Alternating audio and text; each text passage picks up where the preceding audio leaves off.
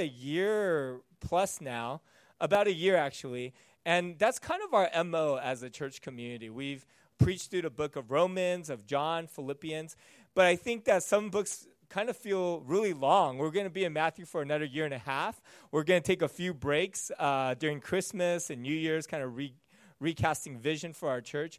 But I wanted to kind of put out, before we jump into our sermon, a little bit of my theology and philosophy for why we walk through books of the Bible like that. So on the next slide, why do we preach through books of the Bible? Great question you're asking. First, they are meant to be taught and read that way.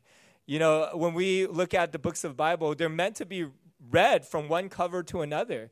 They have themes. There's things that the author is trying to develop in terms of their messaging, and it's a narrative. So to read it in sections would be like, hey, I really want to explore the world of Harry Potter, you know, so I'm going to pick up Deathly Hallows, turn to page 123 and read an excerpt and try to understand, and then go back to Sorcerer's Stone and read like a chapter from there. And so I think when you think about authors in general, you can't really understand their world, their themes, their message without reading their book front to back. And so I think that's one of the biggest reasons why we preach that way. Secondly, it gives us a balanced perspective on his word. It's like I don't ever want to preach a sermon on hell. Like I'm not going to choose that as a topic. But last week we talked about hell because we're walking through the passage of Scripture, and it kind of forces us, sometimes we need to be forced, to talk about things that maybe aren't priorities for us. Maybe we're uncomfortable with this topic, but Jesus is speaking on it. And it allows us to speak on things in proportion to what he's thinking and how he wants, what is important to him. Versus like if I just preached on dating all day or all of these really kind of exciting topics. But we do talk about those things, but I wonder what is the balanced perspective from his word on these topics? What are his priorities? And we get that as we read through the Bible.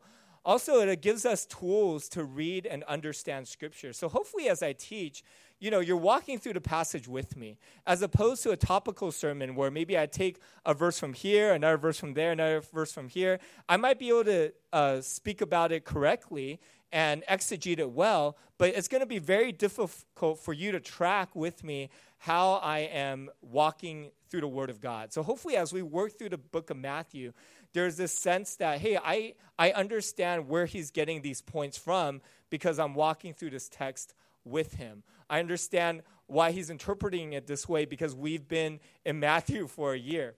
And we also want to give you these tools in small groups. So when you join our young adult, college, or family small group, a lot of them, we just kind of roll up our sleeves and we talk about the text, the passage that we're going to preach about on Sunday.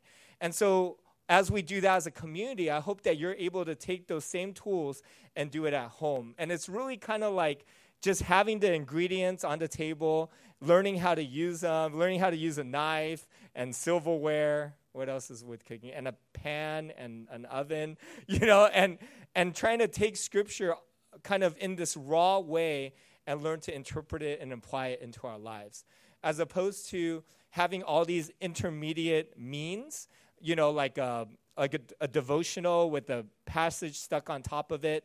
It's kind of baked for you, and it's hard to understand. How do I get there just with the Scripture itself? So our small groups are even more broken down, and sometimes it can be frustrating. Sometimes we leave and we're like, I'm not sure if I got anything from that. But as we grow as a community, which I've seen us do over this last year, we're able to pick up tools, and we're able to approach the Bible on our own through doing it as a community. And that's one of the most important things our church can equip you in as you attend here for however long.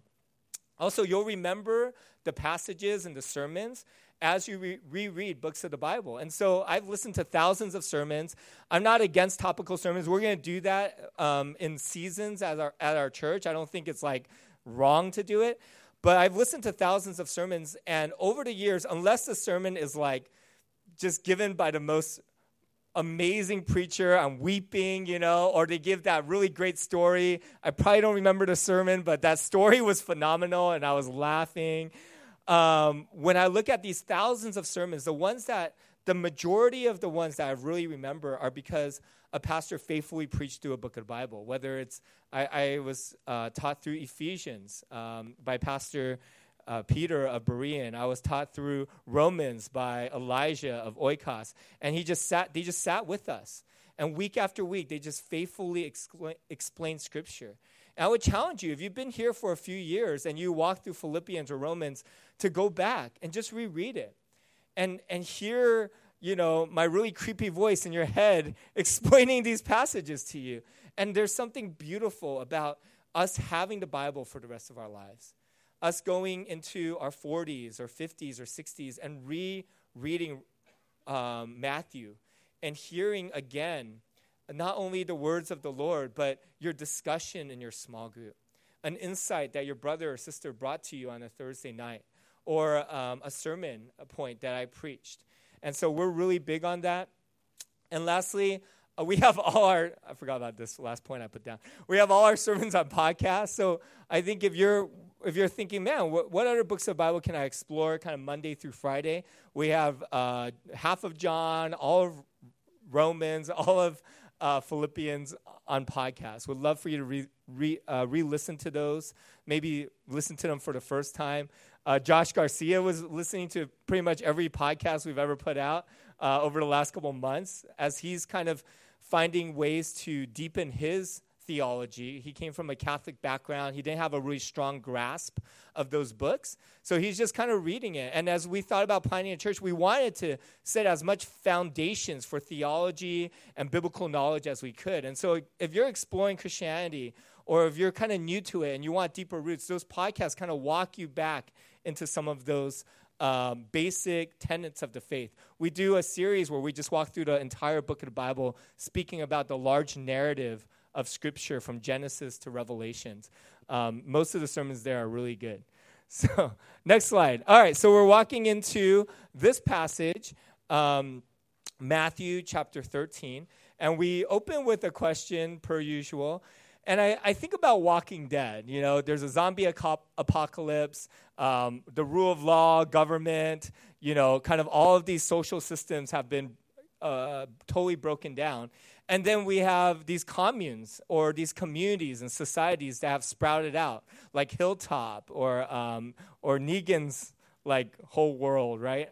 I am Negan. And they have all of these really, we think about communities in that way. And I think about what are the essential elements that every community has for it to function. And I'm not talking maybe water or food, but I'm talking about more philosophical necessities. Like when you think about Marxism versus democracy or a republic versus Confucius's view on society, what are elements that they all retained? And so I would love for you to have some discussion about that.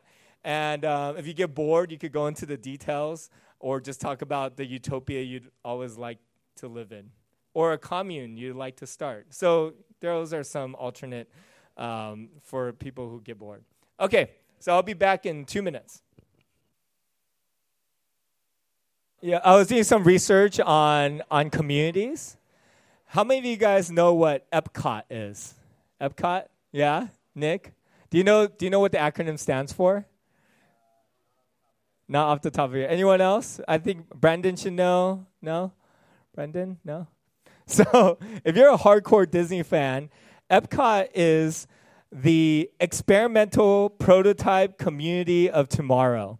And it's what Tomorrowland was envisioned to be by Walt Disney. So he wasn't thinking of another amusement park. He was actually thinking of creating a society. He would have residential areas, industrial areas, commercial. There would be kind of the center where this really large building would be erected, and it would house thousands of people as they visited the city. And he had vision for like transportation, where the whole city would be built around this hub, kind of like a wheel with spokes on it. And monorails would run the whole city, so you wouldn't have like cars polluting the air.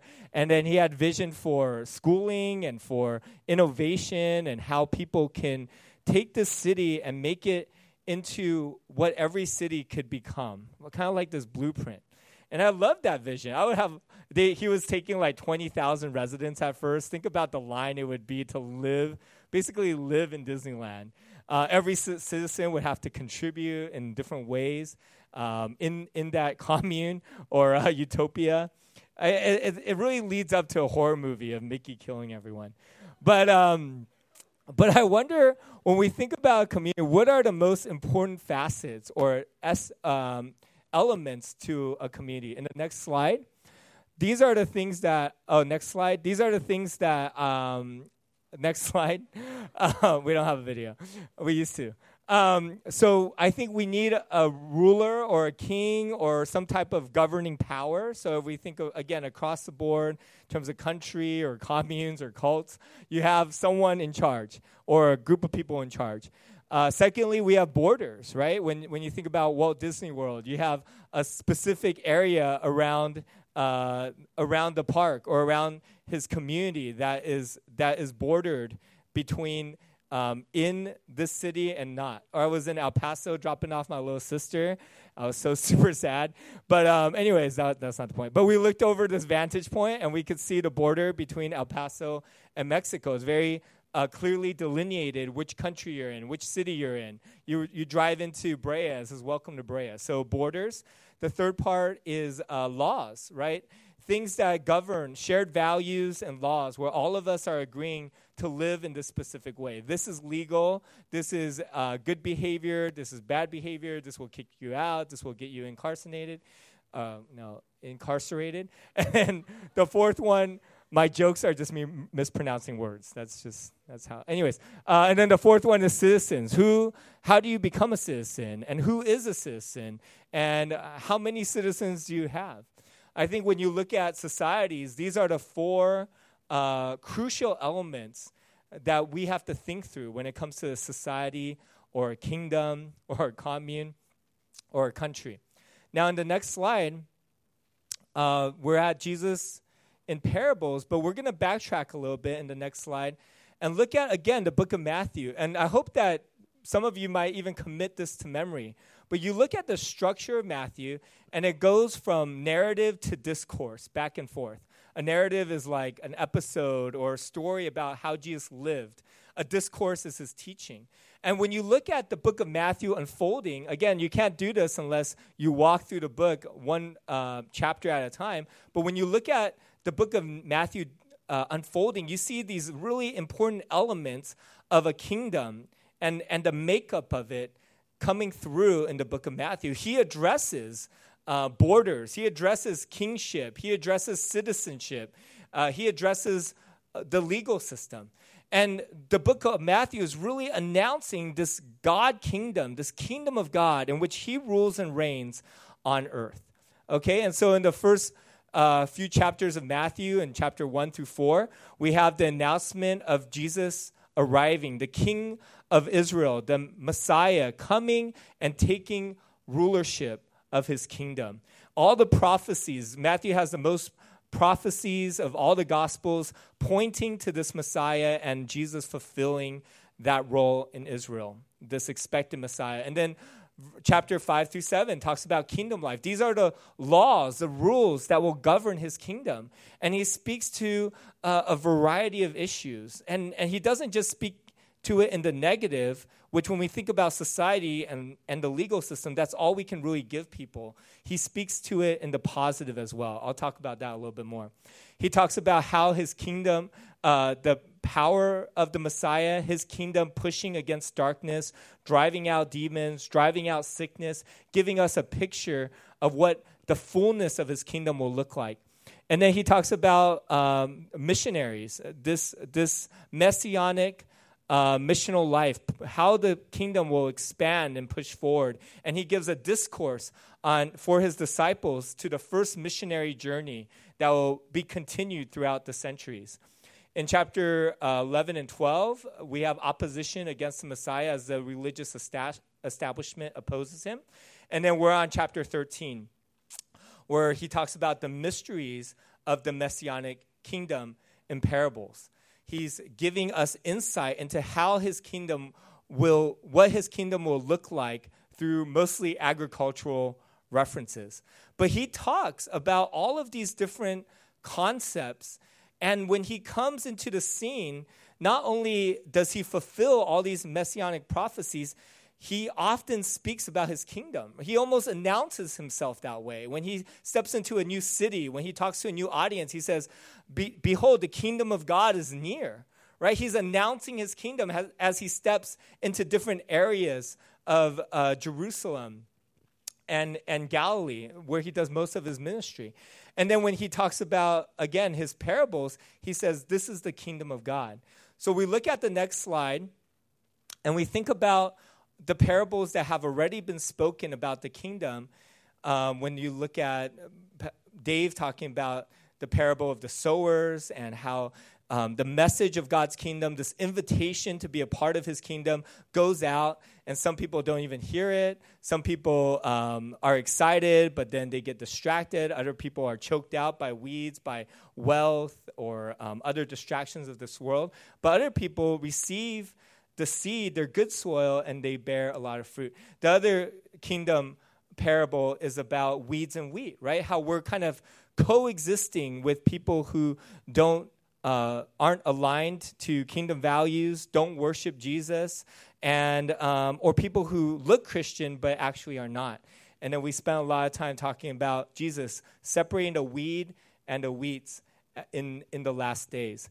And now here's another parable. He told another parable, the kingdom of heaven is like a mustard seed, which a man took and planted in his field. Though it is the smallest of all the seeds, yet when it grows, it is the largest of the garden plants and becomes a tree so that the birds come and perch in its branches. In the next slide, we have a visual of a mustard seed. So it's kind of in the middle of this person's hand. Can you see it? I don't know if we have enough pixels for you to see it. It's one of those pixels. It's really small. And the surprising thing about mustard seed is when you plant it, not only can it grow about 15 feet tall, but it's really more of like a lengthy bush, right? And this bush or this plant, when it seeds the ground, it seeds everywhere around it. And the mustard seed plants will grow side by side, really tight together. And because of that, it will push out all the other plants in the garden. It has this way of invading acres and acres of land. And even like the U.S. Agricultural Governing Board has put restrictions on the mustard seed, because if it's sown in the wrong places, it can take over other habitats for other plants and animals. So it's this really powerful plant that starts really small but can take over massive amounts of land because of the way it's tightly growing together and pushes forward. Next slide. And then he gives another parable with a similar message. He told them still another parable. The kingdom of heaven is like yeast that a woman took and mixed into about 60 pounds of flour, more or less, until it worked through all the dough. Jesus spoke all these things to the crowd in parables. He did not say anything to them without using a parable. So was fulfilled what was spoken through the prophet. I will open my mouth in parables. I will utter things hidden since the creation of the world. Next slide.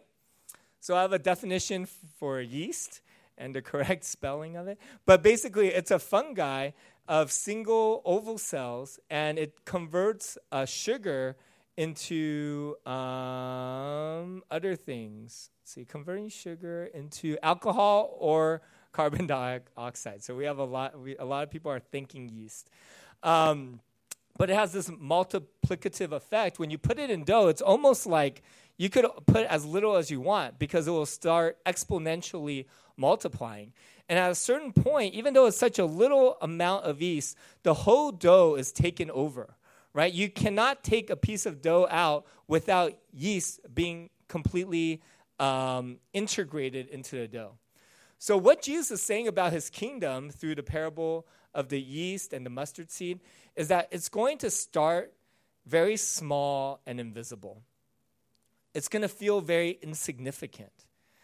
But as the kingdom of God grows, it will infiltrate every area of life, every country, and it will become more and more visible until the fulfillment of his kingdom.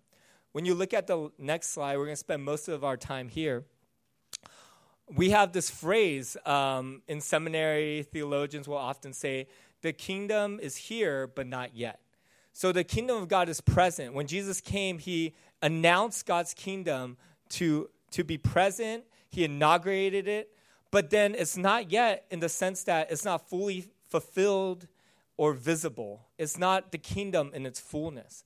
And so I made a chart, the small and invisible kingdom. And this is speaking about Jesus kind of at his time, or maybe the disciples' generation.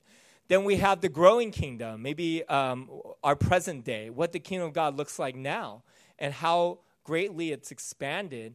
And then we think about the visible kingdom, or the fulfillment of God's kingdom in its totality, a lot from the book of Revelations, and speaking about how the kingdom of God will end in its grandeur. And so we think about the small and invisible aspects of God's kingdom. And again, these four categories of citizenship, borders, the ruler, and the laws, right? Kind of these essential foundational blocks of a kingdom, society, commune, whatnot. And so when you think about it being small and invisible, we think about its citizens of Jesus' kingdom. At first, after he left earth, maybe he had 12 really devout followers, a few women as well, and then a few hundred, at Pentecost, a few thousand. But that's very insignificant compared to other religions at the time. The Roman Empire that worshipped the emperor, it's almost nothing, right? A few hundred is like us in this room saying, hey, let's start a movement or a kingdom that will take over the earth.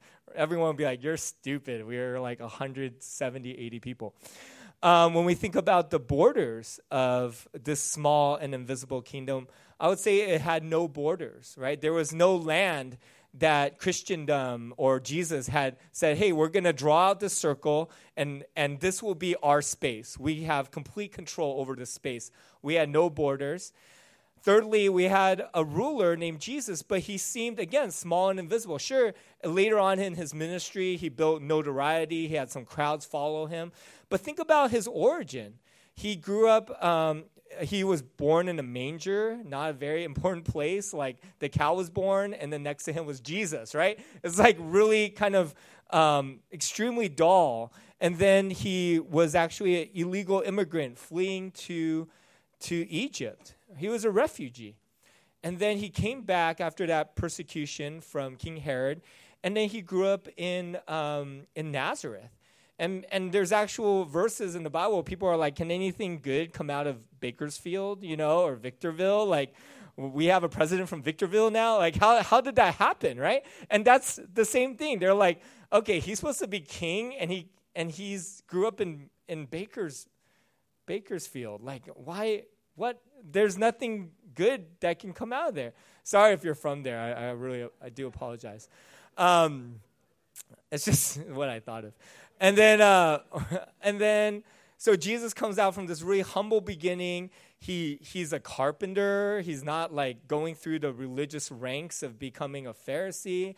He's just like, his parents are probably pretty poor. His dad dies at a young age. His mom, people think of her as a whore, right? They say, oh, this is Mary's son. They didn't attribute Jesus to the Father as they normally would in Jewish culture, because they didn't think Jesus was a legitimate child of Joseph. So again, kind of the lowest of the lows, the most marginalized categories of people, Jesus fell under most of them. And then we think about the laws that Jesus enacted. Sermon on the Mount, this really simplistic, I would say extremely profound, but very short sermon on kingdom values. And he had maybe a few dozen listeners next to the Sea of Galilee, very insignificant. But then we think about the kingdom of God and this prophetic parable that Jesus spoke about and its growth, that it's going to take over fields, that it's going to permeate and multiply through 60 pounds of dough. And now, in terms of citizens, we have just right now about 2.5 billion Christians. About a third of the world is Christians. Isn't that breathtaking to think about 100, a few thousand men and women moving across 2,000 years, and now a third of the world are believers. We think about how we still have no borders as a Christian kingdom, as the kingdom of God. And yet because of its borderlessness, 531 languages have the complete Bible.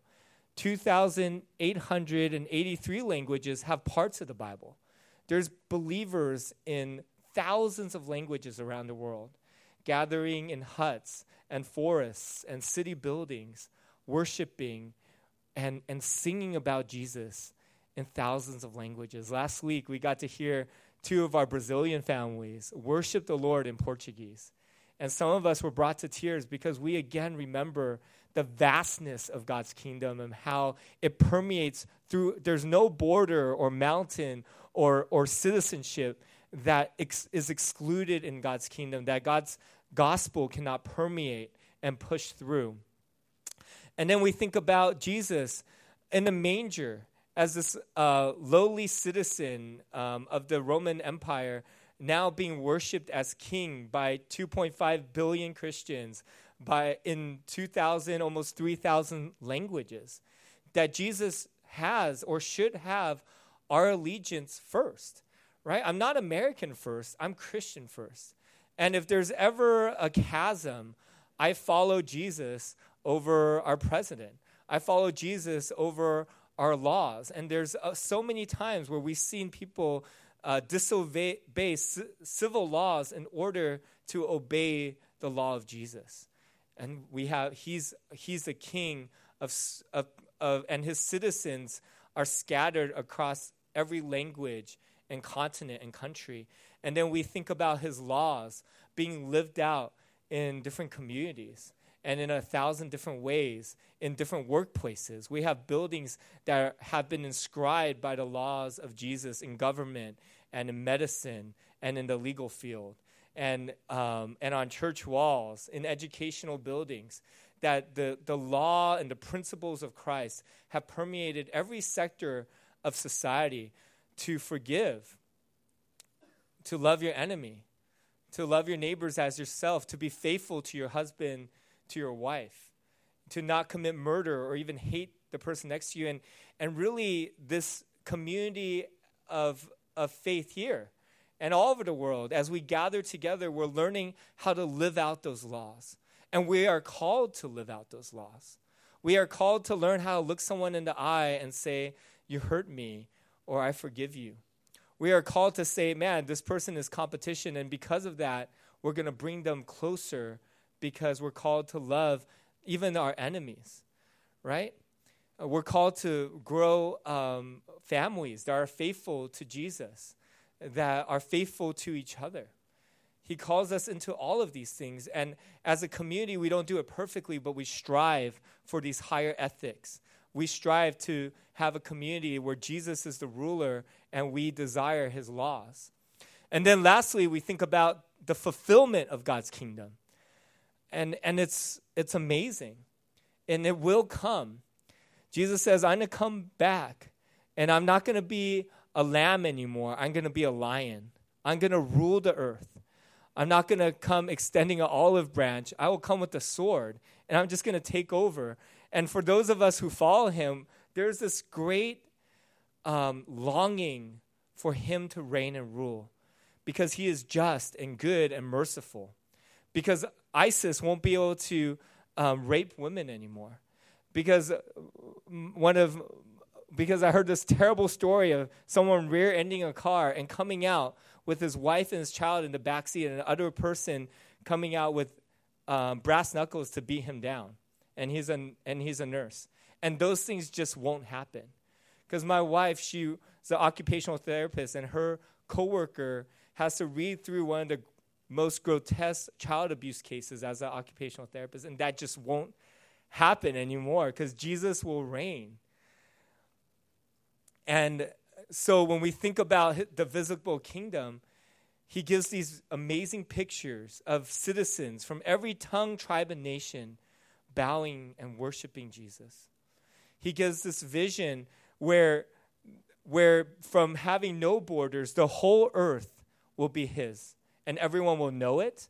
And this city will be dropped down in Jerusalem, where he will be with us, and we will be with him face to face, where Jesus will be on the throne, and every tongue, every knee will bow before him, where his laws will be perfected, because his laws are interesting, right? It's not just laws that all different societies have put together in order to keep peace. When we think about civil law, we can't legislate doing good. We can legislate not doing harm, but we can't legislate kindness and forgiveness and love and not hating the other person. But then on the Sermon on the Mount, Jesus gives us he not only asks us to restrain from hurting each other, he asks us to do good. And then he gives us the power to do it. He gives us the Holy Spirit. He allows us to open his scripture that transforms our heart. And he forgives us and shows us grace all the way through. And he becomes the model of that in his life. And yet we struggle. We feel torn. And then one day we'll see him face to face. And when we fully see him, we will become like him. And those internal struggles in our heart will dissipate. And the ones who've always desired to be like Christ, that desire will fortify, and we will be like him. And it will be even more unique and more diverse than we've ever been. I'm going to read some verses to you. And if you don't mind, I'll just have you close your eyes and just kind of picture these verses, the fullness of God's kingdom here on earth. Therefore, God exalted him to the highest place and gave him the name that is above every name. That at the name of Jesus, every knee shall bow in heaven and on earth and under the earth, and every tongue acknowledge that Jesus Christ is Lord, to the glory of God the Father. Try to find colored images in your mind. Therefore, God exalted him to the highest place and gave him the name that is above every name, that the name of Jesus every knee shall bow, in heaven, on earth, and under the earth, and every tongue acknowledge that Jesus Christ is Lord, to the glory of God the Father. Next verse.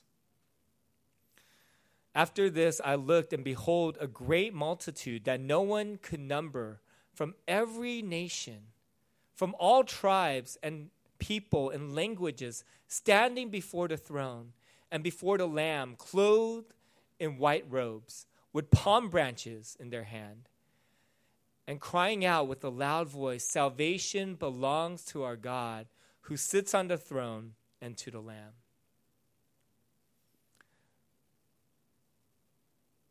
Dear friends, now we are children of God, and what we will be has not yet been known.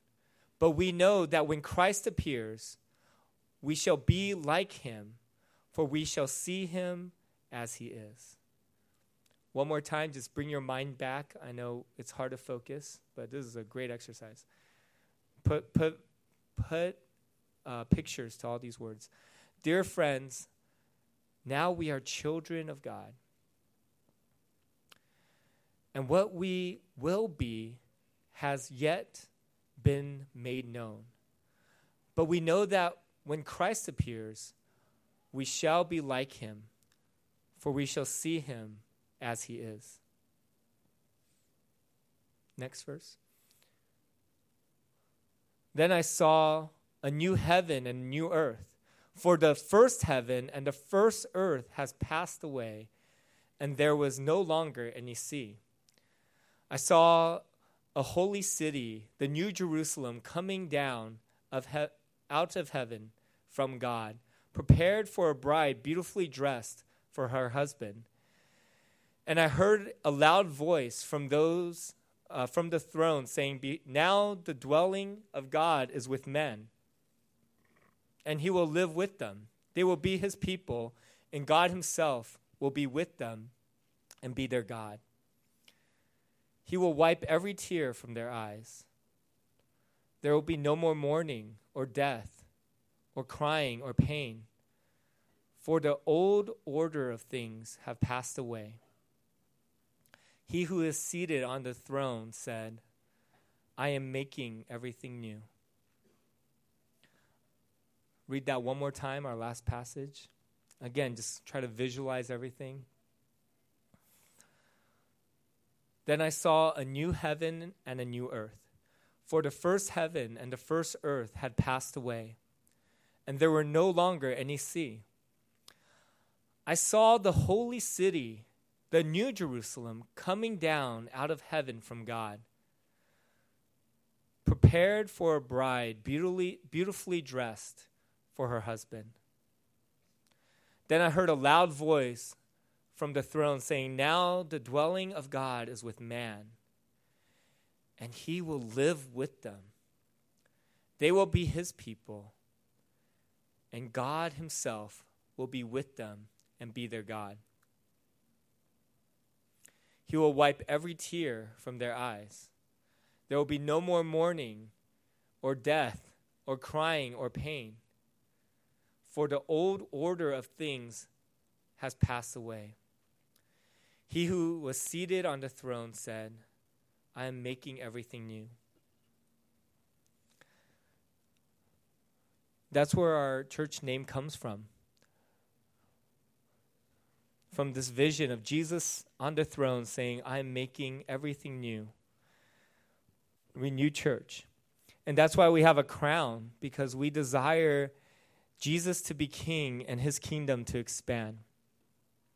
Especially this year, I hope that all of you will be a part of our small group, because a small group, not only are we learning tools to read the Word of God, not only are we learning to be family, and we are learning, we are also desiring to build out his kingdom in the city. And so over this next year, we're stopping once a month to look at what it means for God to say, my kingdom come. What it looks like to articulate the gospel and invite other people in. What it looks like to stake out different parts of the city and saying, as a small group, we want to be a mission team here and allow God's kingdom to touch the homeless or people who have special needs or someone a school that is underfunded. Because in God's kingdom, everyone has friends and no one lives in poverty and people get to pursue their dreams. And so our church is called, I think every church is called, to build out God's kingdom here and to wait in great expectancy of his kingdom to come. God, today we come to you and we pray that being Christian would be so much more than saying a prayer, doing devotionals, and gathering in on Sundays. More than just a community of friends. That we would desire your kingdom to come. That's what you are all about on this earth. Proclaiming yourself as king, inviting the marginalized into your kingdom, and allowing us to live in a new, with new values, with new vision for this earth. It's amazing to look back at 2,000 years and see so many brothers and sisters, so many men and women of faith go before us and be that good soil that bared much fruit, be the wheat that stood out among weeds, be the yeast and the mustard seed that invaded borders and kingdoms and and occupations. And we just kind of join in with this flood of kingdom people, desiring your kingdom to expand in Iraq, in the refugee camps, desiring your kingdom to be tangible for kids who have special needs or who are who are in the foster system. We desire for your kingdom to be in our places of work and family and recreation. Lord, I pray that we would continue to live out our vision as a church, that every member would be a missionary, expanding your kingdom where we are.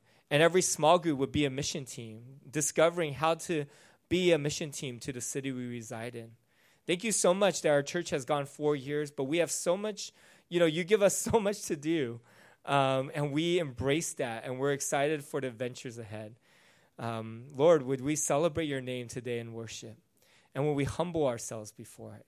And will we be people who long for heaven, not a Simpsons version where we just fulfill our own gluttony and pleasures, but a vision of heaven where you reign and rule. And this vision of a city and a country where people can live vulnerably and honestly, where we can see you face to face, where we can finally get our hands around a country that is just and good and prosperous, because you are there and you rule. I pray for a great anticipation for that. We love you. We're thankful for this time. In Jesus' name, amen. I would invite you all to stand and take communion with me. We remember that Jesus invites us into his kingdom, not just kind of handing out flyers, but by bleeding on the cross and giving up his body for us so that we can become holy, so that because of his forgiveness, we can be righteous and be in a place where God resides. That's the only way we could be at the face of God, because of Jesus' forgiveness over our lives. That's the only way we can go from enemies to sons and daughters, because he died for us and he forgave us and he brings us in through Christ, through his blood, through his body that was shed. So as we take communion today, we remember that all of that's from him. Let's stand and take communion together.